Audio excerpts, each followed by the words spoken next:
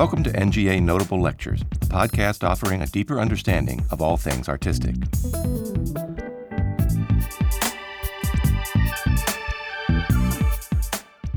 Trompe-l'oeil art challenges viewers to make perceptual distinctions between things that look extraordinarily similar. It stages lessons in perception, imitation, and deception while piquing our delight in the pleasures of wit.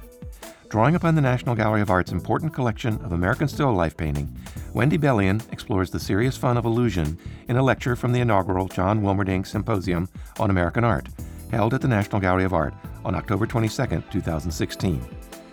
The John Wilmerding Symposium on American Art is made possible by a generous grant from the Walton Family Foundation. So Mark has given us a really superb introduction to the genre of American still life, and I'd like to continue that discussion by examining a closely related practice of painting, namely trompe-l'oeil, or fool the eye, which enjoyed great popularity in the United States at both the outset and at the conclusion of the 19th century.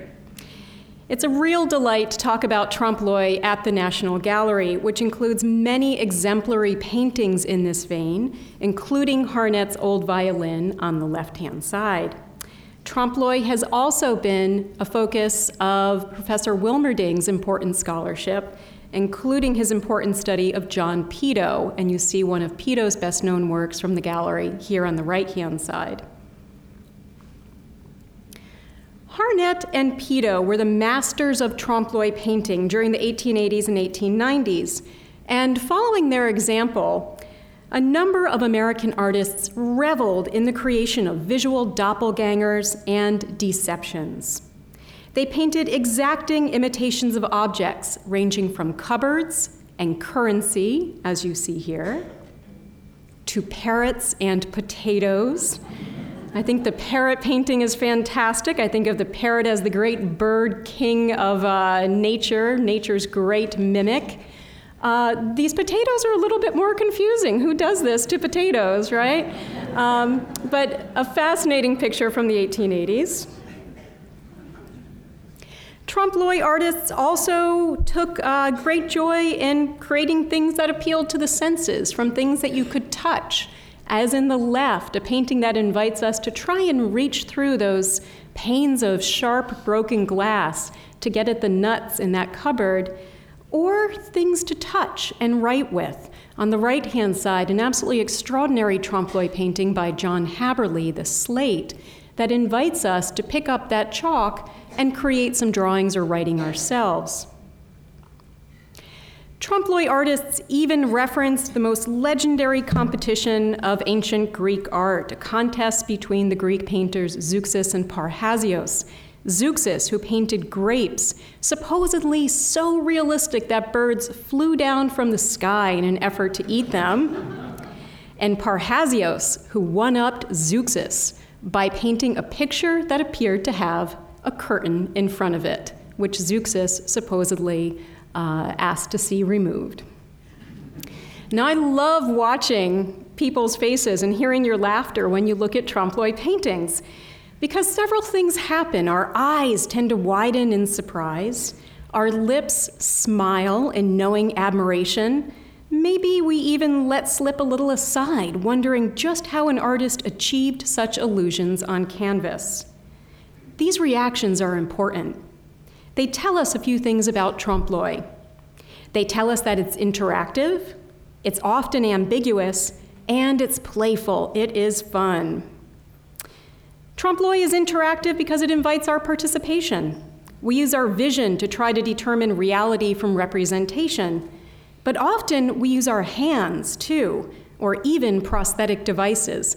There are stories of 19th century viewers trying to poke at Harnet's canvases like this with canes or umbrellas to try to determine exactly what was painted and what was not. This is not something I encourage you to do. Let me make that absolutely clear.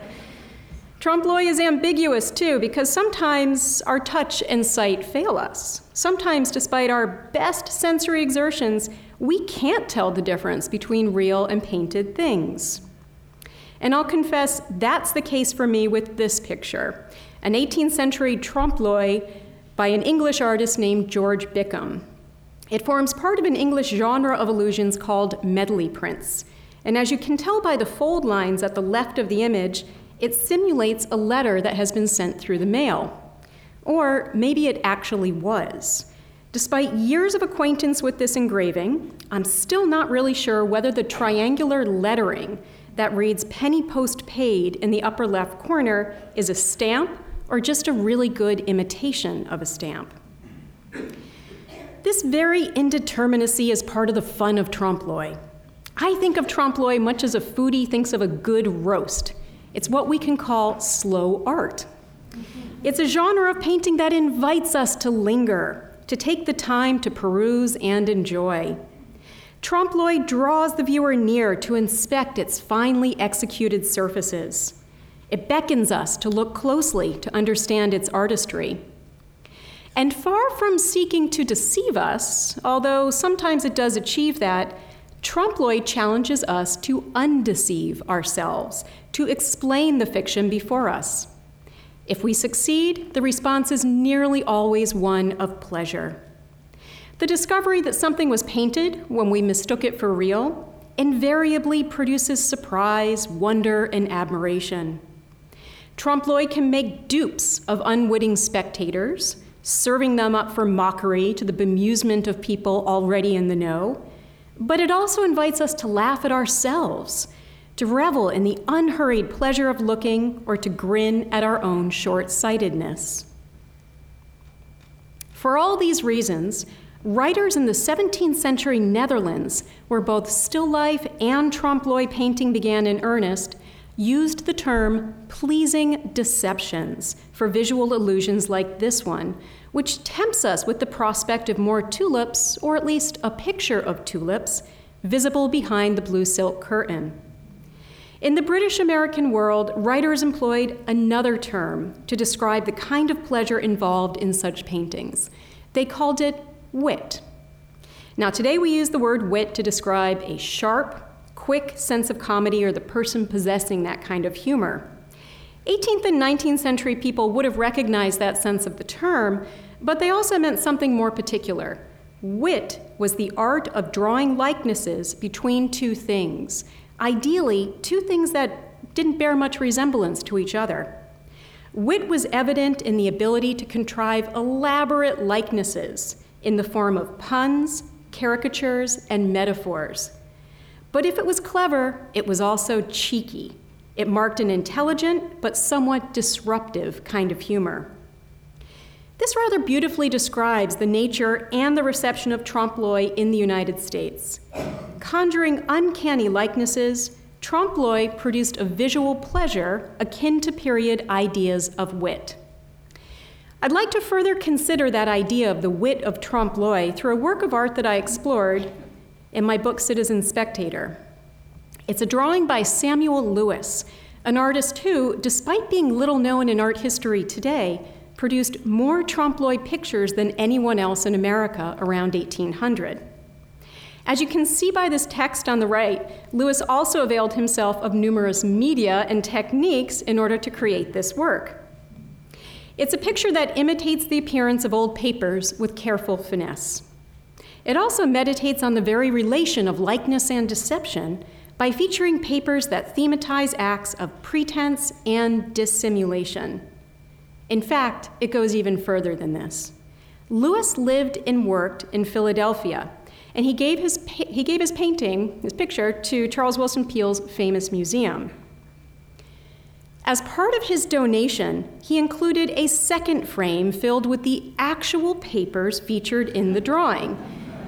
So we would have had the picture and then the things themselves, and it might have looked something like this. Most of the papers are lost now. Lewis called this pairing originals and imitations, and he dared spectators to discern which was which.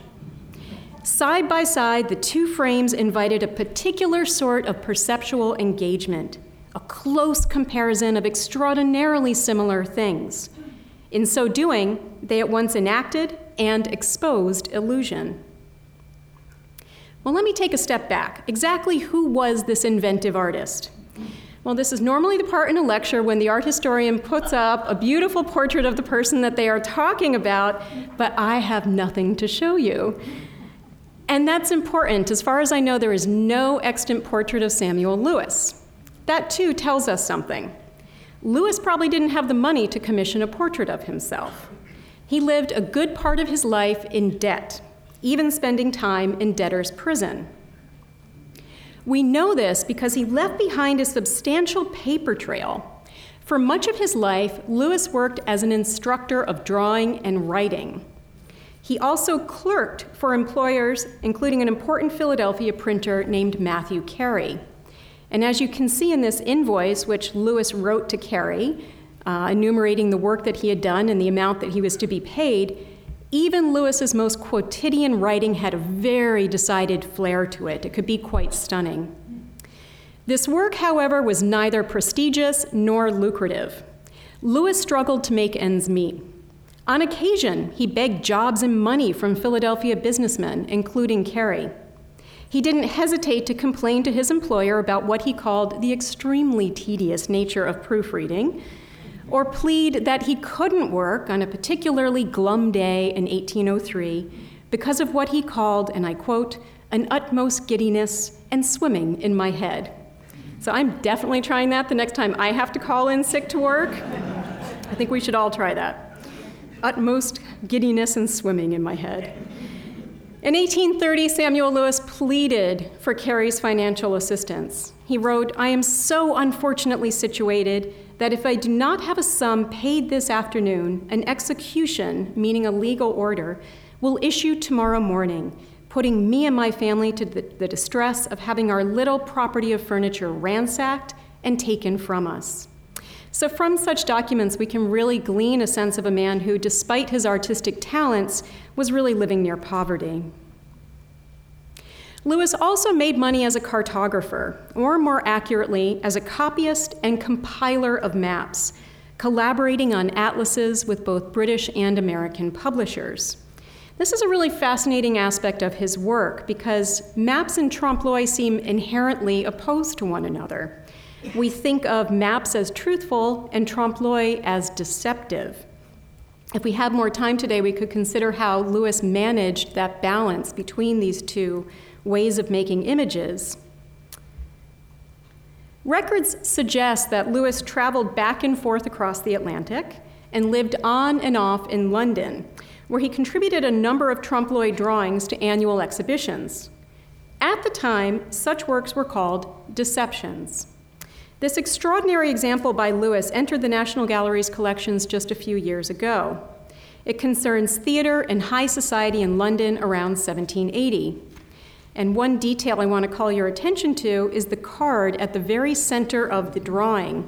Mr. Lewis shows us in no uncertain terms just who created this picture. Back in Philadelphia, Lewis's work was included in what we may think of as the first group art show in the United States, the Columbianum Exhibition of 1795. It was held in the building that's now called Independence Hall, and it featured several works by Lewis called A Deception. In addition, there were works by Raphael Peale, also called A Deception, and one by Peale's father, his famous Staircase Group, now at the Philadelphia Museum. Only one of Lewis's deceptions from Philadelphia, the letter rack from the Peale Museum, is still known to be extant. It's a tour de force of trompe-l'oeil representation, generating the illusion of material things we can touch as well as see. It features 14 papers of varying size, shape, and thickness, each scaled to life and suspended against a wall by a pair of intersecting red tapes or ribbons. The drawing exerts a profound interest in matters of illusion and imitation, not only by dint of its execution, but also in the subjects that Lewis represented. Many of the papers name well-known sites of display in Philadelphia, such as Peale's Museum at the bottom, and the New Theater, also known as the Chestnut Street Theater, at the left. Other papers suggest the transport of people and things in and out of the city. For example, the lottery ticket here refers to the construction of a bridge in nearby Delaware. and the wrapper for London court plaster links Philadelphia to points overseas. Lewis visually connects these papers via the crisscrossing ribbons that lend a sense of order to the seeming disarray. These straight lines usher the eye from one paper to another, charting relations between the places identified on the papers and approximating the sight lines created by the city's famous street grid. As the drawing evokes urban space, however, it also measures time. It presents itself as a collection of objects accumulated over the course of nearly a decade, from this invitation to a party at the theater honoring George Washington's birthday in 1796, presumably Lewis went, to the lottery ticket, which Lewis offered as collateral on a loan to Carey in 1805. These papers double as souvenirs, as tokens of events experienced in the past, now consigned to memory. To persuade viewers of their ephemerality, Lewis simulated the destructive effects of age and the elements with paint and watercolor. In several places, he pooled the pigments, suggesting the stain of mildew or the wrinkle of water damage. Adding to this effect is the way in which his papers overlap, generating an illusion of material substance and spatial depth. Even as they record the passage of time, then, Lewis's papers really claim to exist in the here and now. Now, there's ample precedence for what Lewis did in European art, especially in the work of Dutch painters like Waller and Vaillant. And like this earlier letter rack, Lewis's drawing functioned in part as a vehicle of self-promotion. No one comparing his set of originals and imitations could fail to be impressed by his command of diverse print types and the delicacy of his execution. Moreover, Lewis took care to feature details that visualized his professional activities. By including the ticket to Peale's museum, he acknowledged that he was a museum subscriber. Peale also employed him to do some clerical work. Lewis even included this little detail, which recalls the other trompe-l'oeil work by him that you've seen. Although trompe-l'oeil often demands that an artist suppress any indication of individual style, in this case, Lewis inserted a handwritten card with his signature near the center. It reads, "Samuel Lewis presents." However self-referential the drawing may be, it addresses much broader issues of imitation and illusion. This is especially evident in the nature of the papers represented, many of which actually function to undermine the picture's claims to exist in the here and now. The lottery ticket, for example, signals hopeful purchase in gambling and the virtual stakes of money and chance. And the wrapper for London court plaster advertises a substance that European nobles used to simulate the appearance of beauty marks on the face.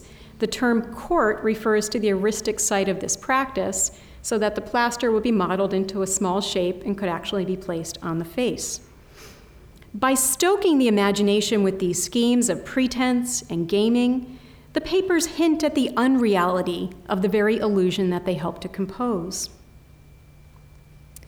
Now, there's much more to say about the ways in which Lewis's drawing stages metavisual, even metaphysical dilemmas. But in the interest of time, let me consider how the picture worked as part of a pair, as a set of imitations and originals. This doubleness stages a balance between the mental faculty of wit, the art of drawing likenesses, and the faculty of judgment, the capacity to identify differences between very similar things. Lewis conceded that one half of the papers was real, but he left it up to spectators to discern which was which. Now, maybe this was easy. Maybe you could tell at a glance which was the picture and which was the paper. Regardless, the pairing invited a sustained inspection. We have to imagine standing between the two frames, peering closely at one, then at the other, then looking back to the first again. Maybe extending a finger to touch, maybe stepping back to view the two together. Lewis's set of originals and imitations demanded a studied comparison of similarities and differences. In so doing, it not only demonstrated the artist's command of wit, it also exercised the spectator's judgment. Judgment entailed the observation of difference within resemblance. Sober and analytical, it was directly opposed to the playful irreverence of wit. Whereas wit brought ideas together, judgment took them apart. This was precisely the capacity that one had to deploy in order to distinguish copies from originals and to expose deceptions. It was a necessary perceptual and social skill for connoisseurs who had to identify fakes and forgeries. But it was also useful in ordinary life. 19th century Americans looked warily upon the antics of people skilled at mimicry, such as forgers, ventriloquists, even actors. Judgment was the antidote to such anxieties because it promised that you could discern minute contrasts between seemingly identical things. So this was the challenge that Lewis's installation posed and invited viewers to resolve. Looking back and forth across the planes of two surfaces, viewers had to discern discrepancies of visual and material form. The pairing of originals and imitations modeled that idea of judgment as an antidote to deception. By way of conclusion, let me just suggest another way that wit is wrapped up in the practice of trompe-l'oeil. If wit describes trompe-l'oeil's predication on resemblance, its punning mimicry of material things, it also underscores trompe-l'oeil's tendency to align itself with other genres. Consider this arrangement of personal artifacts hanging upon a wall, painted by George Cope in 1887.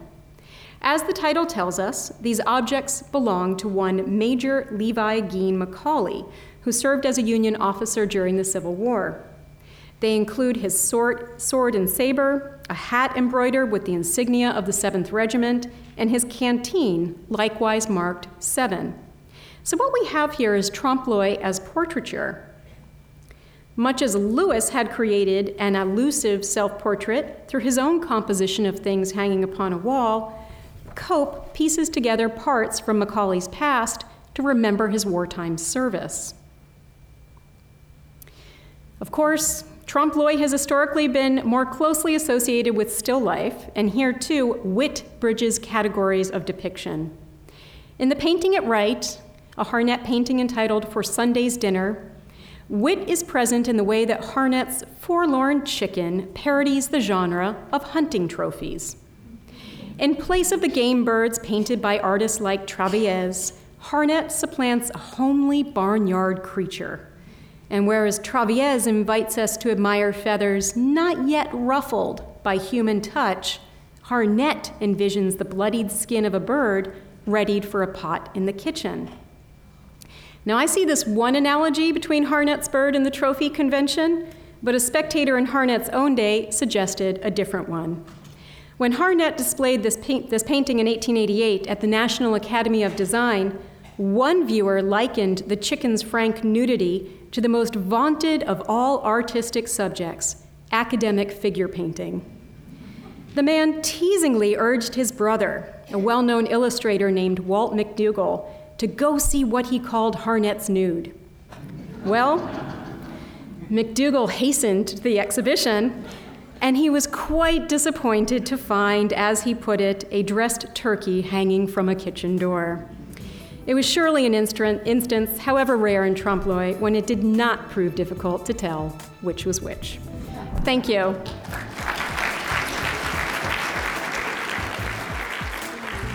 This has been a National Gallery of Art podcast.